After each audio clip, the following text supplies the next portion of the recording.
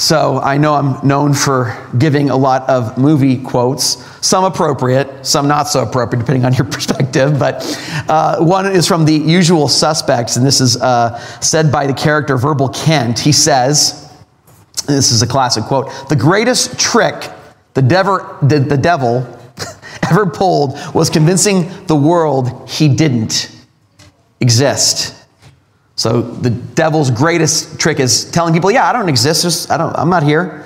And this is something from theologian Fulton J. Sheen. This is what he said about the devil. He said, "Very few people believe in the devil these days, which suits the devil very well. People, he always is helping to circulate the news of his own death. The essence of God is existence. He defines himself as, I am who I am. The essence of the devil is the lie, and he defines himself as, I am who I am not. Satan has very little trouble with those who do not believe in him." There's a lot of truth to these quotes. According to the New York Times article, it says, "Is Satan is real? Most people don't think so. Don't believe in the devil." Well, 95% of Americans say they believe in God, angels, and heaven. Most Americans are pretty skeptical as to whether Satan even exists. I've met people like this before. According to polls done by Barna Research, 62% of Americans said they believe the devil is just a symbol of evil and not actually a living being. 8% of Americans had no opinion on Satan, and only 30% of Americans said they believe that Satan exists. And some people will say, yeah, he's just a principle or force. It's like, well, no, he can be bound, he can be deceived. So it's pretty hard to read that in, but people have this disposition not to believe in Satan. Churches avoid talking about Satan and demons. They don't want to come off as too superstitious or weird and get into spiritual stuff, so they avoid Satan. Now, the other extreme, and I think we've heard this extreme, is people attribute everything to Satan. I mean, literally everything.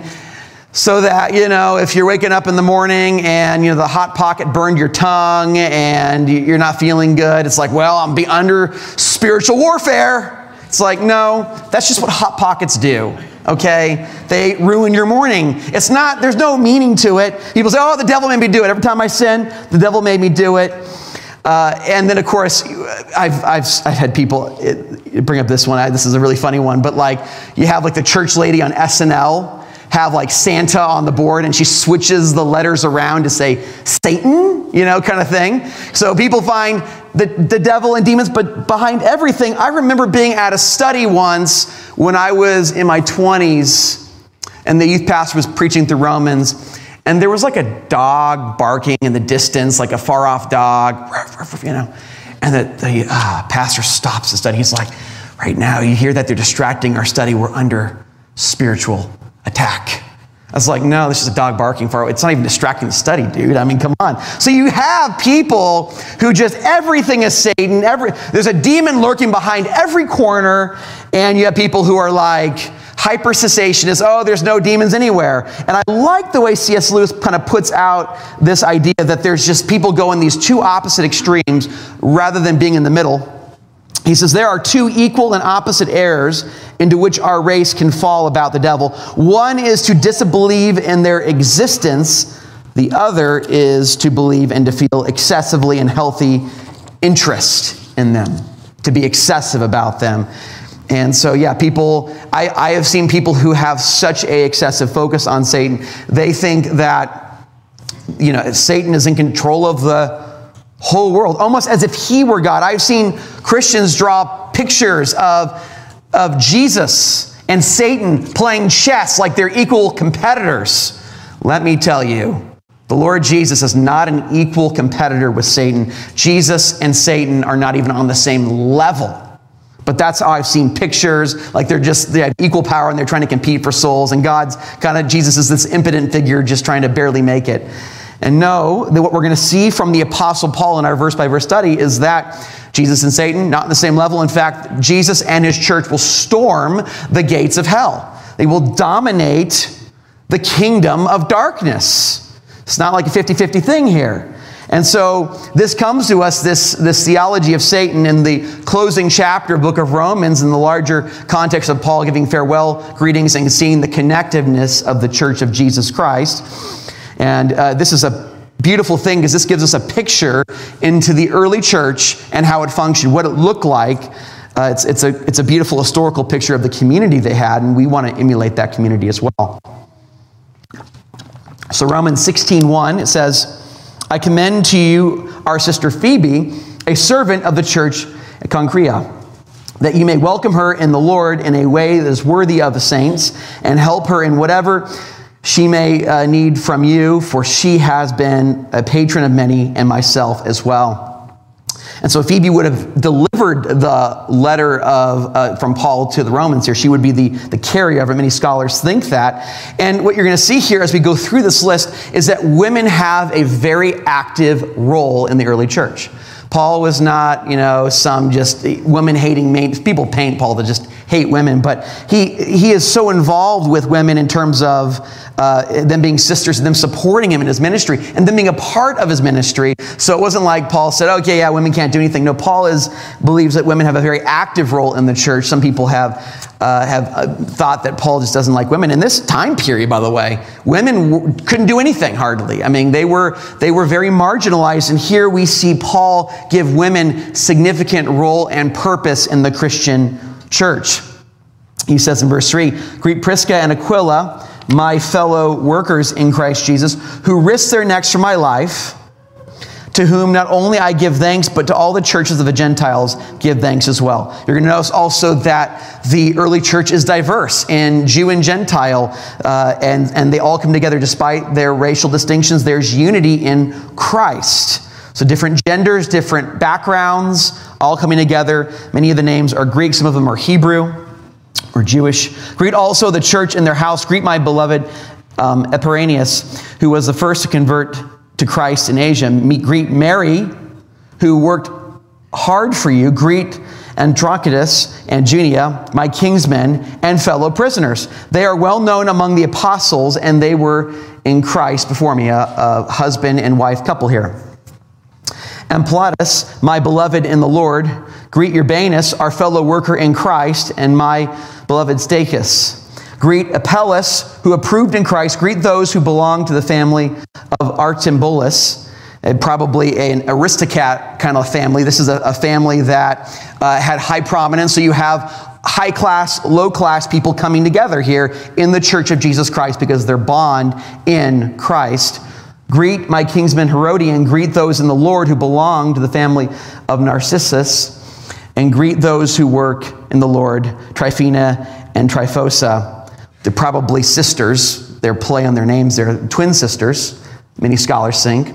Greet the beloved Persis, who has worked hard in the Lord. Greet Rufus, chosen in the Lord, also his mother, who has been a mother to me as well. Now, what's really interesting about Rufus is he was Simon of Cyrene's son, and that Simon of Cyrene is the one who carried the cross of Jesus. The Roman soldiers forced him to carry the cross. So this guy has a place in the early church because his father helped Jesus carry his cross. Rufus, we get that in Mark's gospel. Greet Ensycratus and Pelagion and Hermes, Patrobas, Hermas, and the brothers who are with them. So a lot of names are tongue twisters there, aren't they? Not normal names today. Usually people name their kids in the Bible, they usually go to the Hebrew part of it to get it, and these Greek names, not so much. Greet Pelagius and Julia, Nervus and his sister Olympias, and all the saints who are with them. Greet one another with a holy kiss. All the churches of Christ greet you. So I want you to notice this. I mean, this is a time, even though this is a different church, a different area, they're pretty tight-knit here. There's a community here of Christ, and they're connected to a larger spiritual church. And this just supports the point that I've emphasized, is that the Bible does not paint that there's no such thing as a spiritual John Wayne. A guy, just myself, independent. I'm not connected to any other Christian. People think, oh, I never need to go to church. I never need to be connected to a body of Christ. This is not what's going on here. This is a very connected community. And so Christians need each other. We need to build each other up in community. And to say that somebody is a Christian without a community is like saying, yeah, I'm a mother or a father and I have no children, nor do I have no connection with any children at all. It doesn't make any sense. Part of being a Christian is part of being a broader spiritual family. Now it mentions here a spiritual kiss, and please don't try to kiss me after the service. I'm not, I sometimes do knuckles, if I haven't seen you in a while, I'll give you a hug, but this is just say, give each other a warm family-like greeting, because we're a part of the spiritual body of Christ. And just so you know, I fist pound my dad and my brother, when, we're watching a game and the other side's winning that we like, we do fist pound. So, I do that with my family too. So if I do that to you, it's my familial way of expressing myself to you, because we're a part of the family, the body of Christ. Romans 16, 17 through 20. I appeal to you, brothers, watch out for those who cause divisions and create obstacles contrary to the doctrine that you have been taught. Avoid them. They're causing trouble. Get away from them. For such persons do not serve the Lord Jesus Christ, but their own appetite and smooth talk and flattery. They deceive the hearts of the naive. They're very much like pastors who try to milk their congregation for money with fancy purple suits, causing division here. For your obedience is known to all, so that I rejoice over you, but I want you to be wise as to what is good and innocent as to what is evil. The God of peace brings us the gospel of Christ. Peace will soon crush Satan under your feet. The grace of the Lord Jesus Christ be with you. What's interesting here is he says here, that Christians will soon crush Satan. And this is actually a reference to Genesis 3:15, which has Jesus crushing the head of the serpent, which is representation of Satan. We're going to see that in the book of Revelation. And all scholars are agreed that Paul is making kind of this veiled reference to Genesis 3:15. I'll read that here. I will put enmity between you and the woman, and between you and her offspring and her offspring. He shall bruise your head, referring to Christ. He's going to bruise the head of the serpent, and you shall bruise his heel. This is about Jesus sacrificing himself for us. If you hurt us, you try to stomp on a snake, you're going to get bit. And so Jesus was damaged by that. But here, what's really cool about this is that it just mentions the fact that the church of Jesus Christ, which is a body of Christ, the church is his body, that we don't have to go through spiritual harm to crush Satan, because Jesus has already made that sacrifice for us. And so his church, his body, will crush Satan. And what makes this statement really shocking and kind of like, whoa, this is crazy, is it says that he will soon, that the church will soon crush Satan. Notice that soon. You'll never guess what soon means in Greek. Soon. There's no tricks. It means soon. It means really quickly, right? So that's the idea. And so this is not just some far out, distant event, beyond the horizon. No, this is in their contemporary, in their context. Really, it says soon. And what's interesting is, that scholars debate about this a little bit, what the soon means. Some would say that, okay, the soon here refers to the soon of false teachers, meaning that the false teachers that are bothering them will soon be kind of thrown out of the church or not bother them anymore. And that's what soonness means here. I like what Tim Keller says. It's kind of interesting take on this. He says, whenever a soul is won to Jesus Christ, that is the church crushing Satan. Isn't that interesting? So we have here crushing Satan. And I think this vindicates me a little bit. But, I'll tell you a funny story. I was doing the college group once. And this is when we had the college group. And they've now transitioned to Ron's small couples group. But I had a prayer. And I don't script my prayers. I just kind of just pray and say whatever I think or feel. And I happened to mention, and they were snickering. The college group was snickering at me. I said, oh, Lord, help us to crack Satan's skull. And they just started laughing because they never heard a pastor talk such in combative ways. And if you know me, I slip into that sometimes. So I said it in a prayer. I wasn't planning on doing it. And they were laughing. But, I feel like this kind of justifies that prayer. I just want to tell you guys, And so it wasn't a mistake. It was intentional because of this verse. It says the church will still crush Satan under feet, so there you go. Now, some say that this could refer to the great persecution of the church, where Nero was persecuting the church. He is kind of like an antichrist figure, and that he would be conquered and defeated and messed up and everything. And then after Nero dies, really, the church expands. With the temple being destroyed and everything in 70 AD, the church expands out very quickly. And so scholars have felt that that could be a reference to that, too. I like the kind of combining the Tim Keller view and that view. I think that makes a lot of sense. But either way, the promise is there soon. The Satan will be crushed. Now, this is the Word of God is also promising here something broader. Many scholars think this, and if you think about it from this vantage point, it's talking to Christians in one of the most persecuted times ever in church history, and it's saying, in that persecuted, embattled state that the Christians were facing in Rome, it's saying, hey, you guys will soon crush Satan.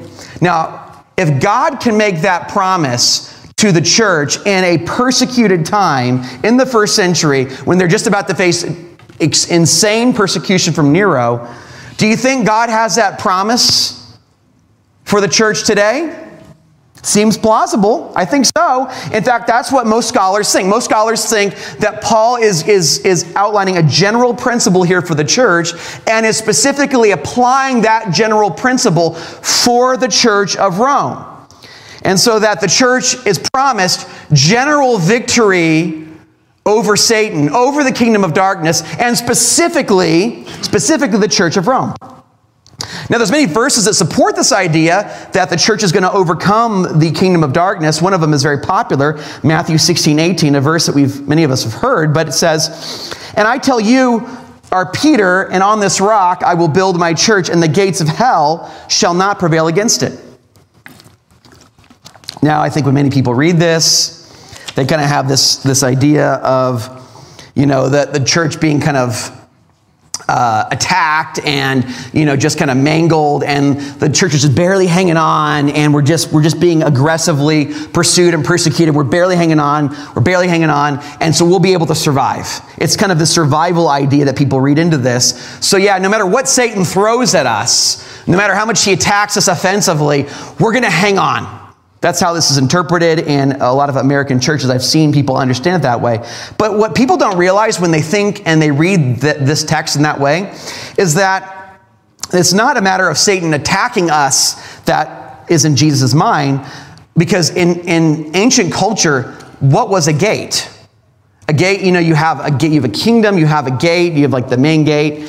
If that gate falls, the kingdom falls. If you watch Braveheart, for instance, or any war, like ancient war movie, whatever it is, ancient whatever, any old-timesy war-like movie, they use catapults, they use fire arrows, they'll use whatever they can to break through those walls, because they know once those walls fall, or once that gate falls, once it collapses, armies just come in and the whole kingdom's done. Right? So this is saying here that the last defensive measure of Satan and his kingdom is going to be stormed and cracked and obliterated. It's a different image, isn't it? It's the church doing the offensive. It's the church going on attack and storming and cracking the gates of hell. That's a different idea. That kingdom of darkness will not be able to stand. It'll be overwhelmed. It will be dominated. It'll be smashed. And that is the prediction that Jesus gives of in the entire church history. Not a losing situation, but a winning situation. And so he says the kingdom of God is going to grow. Kingdom of God is the Christian church. It's believers being added on to the Christian church. When the kingdom grows, more believers. The kingdom grows and expands.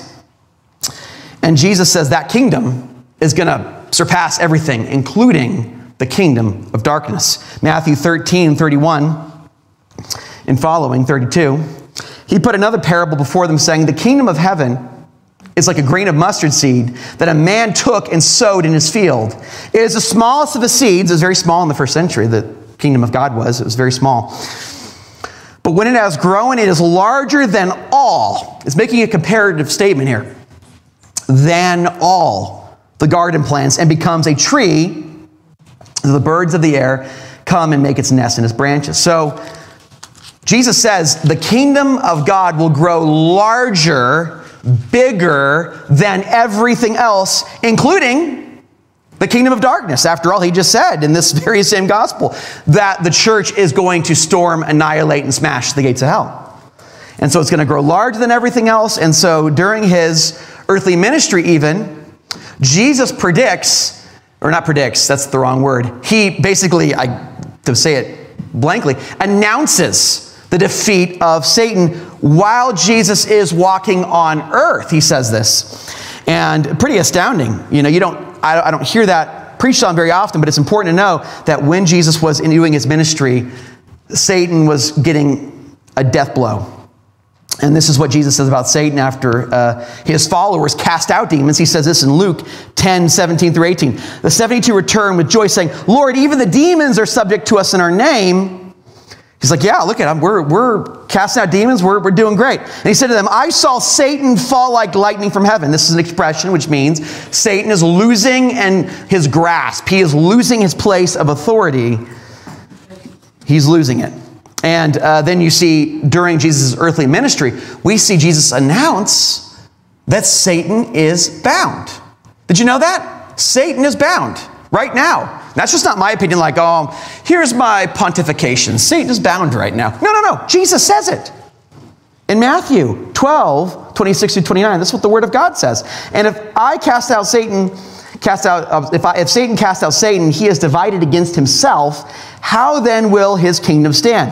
And if I cast out demons by Beelzebub, by then whom do your sons cast them out? Therefore they will be your judges. But if it is by the Spirit of God I cast out demons, then the kingdom of God has come upon you. Or how can someone enter a strong man's house? By the way, the strong man here, by all scholars, is referred to, that's his expression to Satan. So he's binding the strong man. Strong man's house and plunder his goods unless he first binds the strong man. He says, in order to cast out these demons, I got to bind that strong man first. Then indeed he may plunder his house, plundering Satan's house. He is bound. He's a strong man. He is bound. And says, if I cast out demons, then the strong man is bound, Satan. He is casting out demons. That's the whole context of this. He is casting out demons. Therefore Satan is bound. And so, yeah, this is again, not just his earthly ministry where we see this massive death blow to Satan, but we see it by his death on the cross. Colossians 2:13 through 15, it says, and you who were dead in trespasses and the uncircumcision of your heart, God made alive together with him, having forgiven some of our trespasses, all of our trespasses, all of our sins, by canceling the record of debt that stood against us with its legal demands. This he set aside, nailing it to the cross. He disarmed the rulers and authorities and put them to open shame by triumphing over them. All scholars grant the authorities and rulers here are spiritual, referring to demons and Satan and his kingdom. Christ triumphed over them by his death on the cross, taking away any accusation of the enemy by forgiving us of all of our sins. John 12, 31 through 32 shows this in clearer terms, I would say. It makes Satan more explicit here, I should say. Now is the judgment of this world. Now will the ruler of this world be cast out. He's no longer the ruler of this world. He is cast out. Satan is done. And I, when I'm lifted up from the earth, referring to his crucifixion, his death, will draw all people to myself. Will begin this growth of the kingdom of God, drawing all people to himself. And this really lines up with what we see in human society. People say, well, Satan's bound in some sense, Nate. Just watch the news. All you're going to get is bad stuff, but that's not what we mean by bound. And the Bible shows us a picture of what it looks like when it's talking about Satan being bound. Think back to the Old Testament. Where was the gospel located? It was isolated to Israel.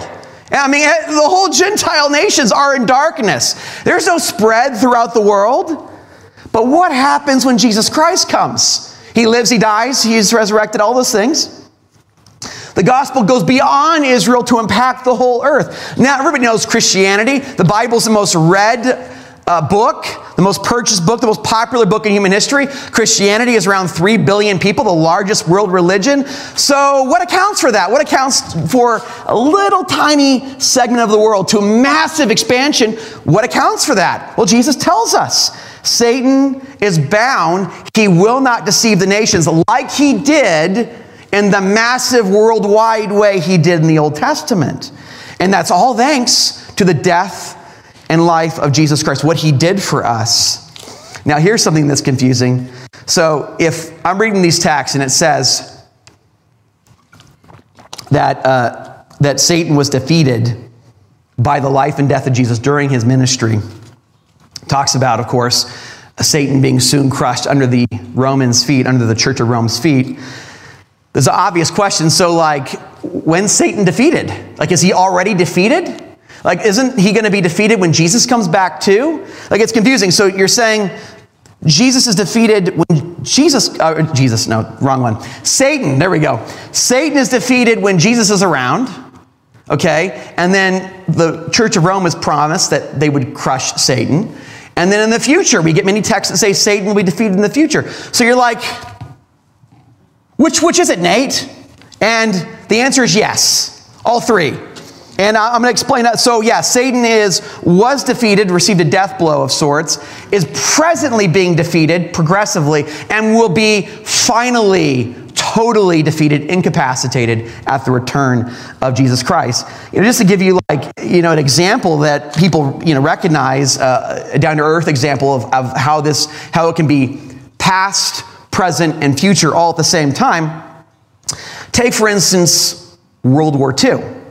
When did the Allies defeat the Germans, right? When did they do that? Well, many historians will say that at D-Day, June 6, 1944, that is when the Allies won, pretty much. I mean, the Germans did not have much of a hope of winning. And so many historians will say, well, that's when we pretty much defeated them, is at D-Day. Now, you will know there's plenty of fighting after D-Day. We know that. There's historically tons of fighting.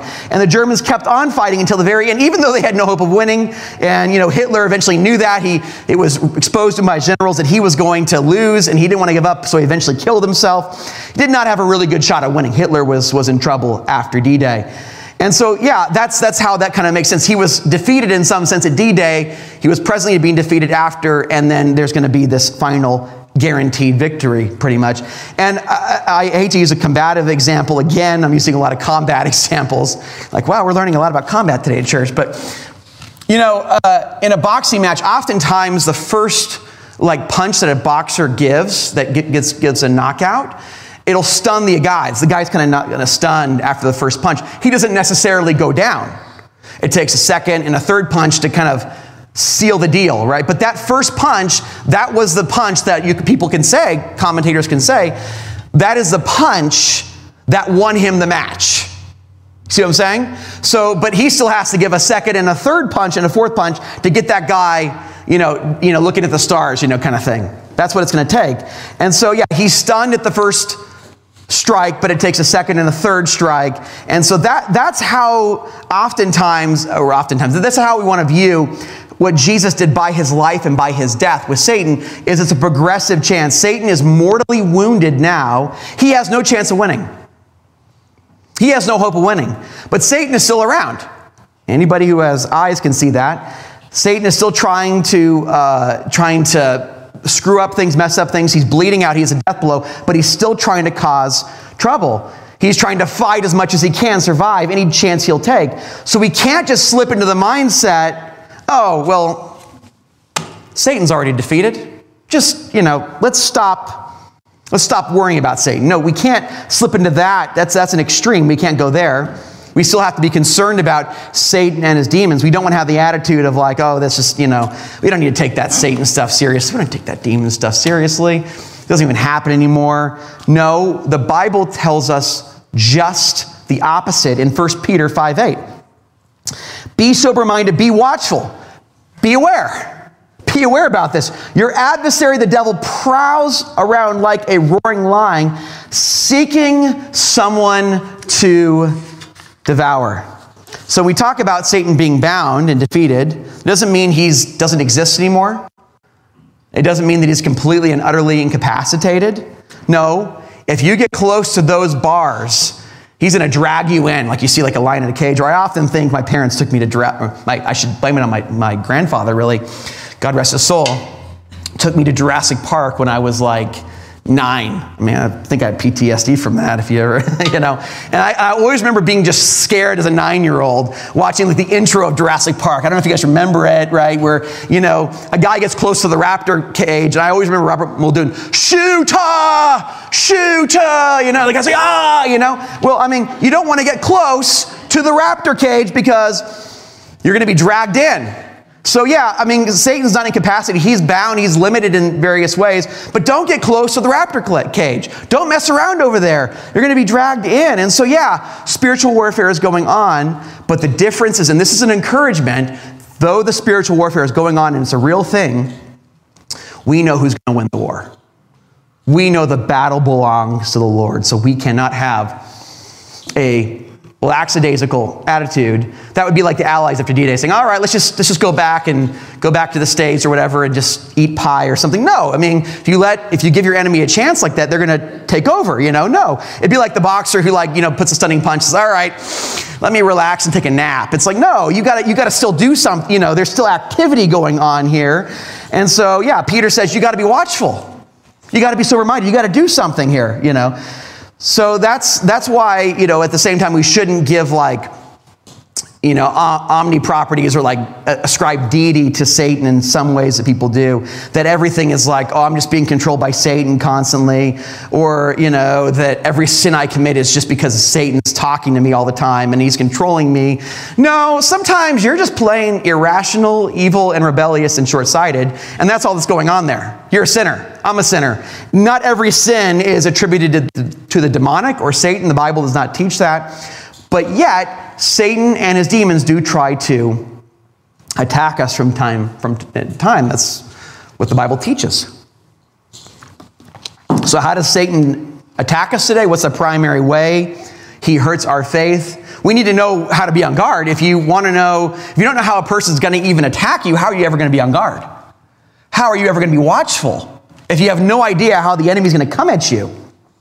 But the Bible does tell us the primary way, and people are not aware of this, I think, the primary way in which the Bible tells us, there's many ways, I won't go through a list, but the main two, maybe understated ways that Satan attacks us is through false doctrine, false teaching, and accusing our hearts that we are going to hell and that God does not love us. And we see this in Revelation 12, 9 through 10, and the great dragon who was thrown down, that ancient serpent, and that's why many people think the serpent in the garden is Satan because of this text, who is called the devil and Satan, the deceiver of the whole world. He deceives, he lies. He was thrown down to the earth, and the angels were thrown down with him.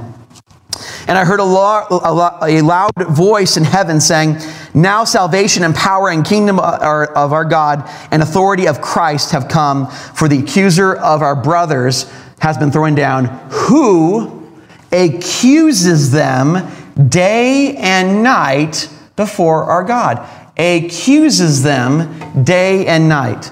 Many people think of Satan as merely somebody who tells you to sin more and not to feel bad about it. That's kind of, the idea people have. And Satan is only viewed as this person that tempts you to sin. You have the angel on one shoulder, you got the demon on the other, and that's pretty much where people's idea of Satan goes. However, what is the primary function of Satan here and his demons that is not talked about is that he gets repentant believers who trust in Christ. He gets them focused on their sin, their shame, their guilt, and their moral wickedness that they've committed in the past, oftentimes. In this way, Satan, according to the Bible, is more like a church lady or a Pharisee who accuses you and makes you feel like, hey, I'm too unworthy to go to church because I've really messed up here. I'm too far gone. There's no way a messed up person like me could go to church. I find it so ironic that the work of Satan in the life of repentant, grace-filled believers looks more like a judgmental, legalistic church person than it does a friend who's a moral train wreck. I find that so interesting. And the reason why I say that Satan's primary role with believers is to accuse them and make them feel unworthy to go to church, make them feel unworthy to read the Bible or to pray when they've fallen into sin and struggling with sin. It's Satan, that person who makes you feel dirty, shameful, and messy for all the sins you've committed. And by the way, the word devil, that word literally means accuser. One who accuses you of your sin and your wickedness. That's the role that we see in the book of Zechariah. That's what Satan does. He accuses you. Satan puts this thing in your mind. Satan is demons. There's no way God can forgive somebody like you. Look at all the things you've done, all the horrible things you've done. Your whole life has been filled with terrible decisions. You think trusting in Jesus, you think that's going to forgive you for your sins? You think going to church and trusting in Jesus, you think that's not going to cleanse you? You've committed terrible things. You are far too gone for God to love you. So, God can't use somebody like you.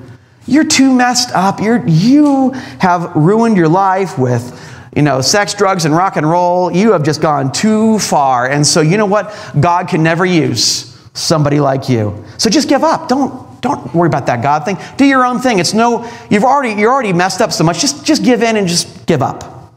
Oh, look at you just sinned. Well, maybe God doesn't love you. Maybe you're not a believer. That's the kind of things we're talking about here. There's no way that God can love somebody who's messed up as much as you. And so Satan attacks us and accuses us when we are struggling with our sin. The role of Satan then is to convince us of the greatest liar. He's the greatest liar. He's a great deceiver. The greatest lie in the human heart is that God no longer loves you. And the way for us as Christians to defeat this lie, this deceptive, satanic, evil lie, is by preaching the gospel of grace, hearing the gospel of grace, reading the gospel of grace over and over again. That's why it says in Colossians, when that sin was nailed to the cross, every single one of your sins were forgiven. Every single one of them. So when you preach that gospel news to yourself, that just destroys. That just demolishes the accusations of Satan, because any sin you've ever committed, no matter what it is forgiven in Christ. You cannot out-sin the coverage of God's grace and love. And that truth destroys the lies of Satan. And it is by that gospel message that it will conquer the world, and that's how we individually and as a church will storm the gates of hell. We will trample Satan underfoot. Is by the preaching of God's grace that all of our sins are forgiven. That's what just demolishes the lies of the accuser. I love how the Protestant reformer Martin Luther puts it. He says, "So when the devil throws your sins in your face and declares that you deserve death and hell, tell him this: I admit that I deserve death and hell. What of it? For I know one who suffered and made satisfaction on my behalf. His name is Jesus Christ, the Son of God, and where he is, there shall I also be." That's what you do with those lies. And I love the way the classic hymn puts it, that really shows how the gospel tramples and destroys the lies of Satan. It says this. It says, "What though the vile accuser roar?" Satan. He's roaring and accusing. "Of the sins that I have done. I know them well, and thousands more. My God, he knoweth none. Forgiven and free, and that is a destructive bomb that destroys the lies of the accuser. God loves you in Christ forever and ever if you trust in him this morning. Let us pray.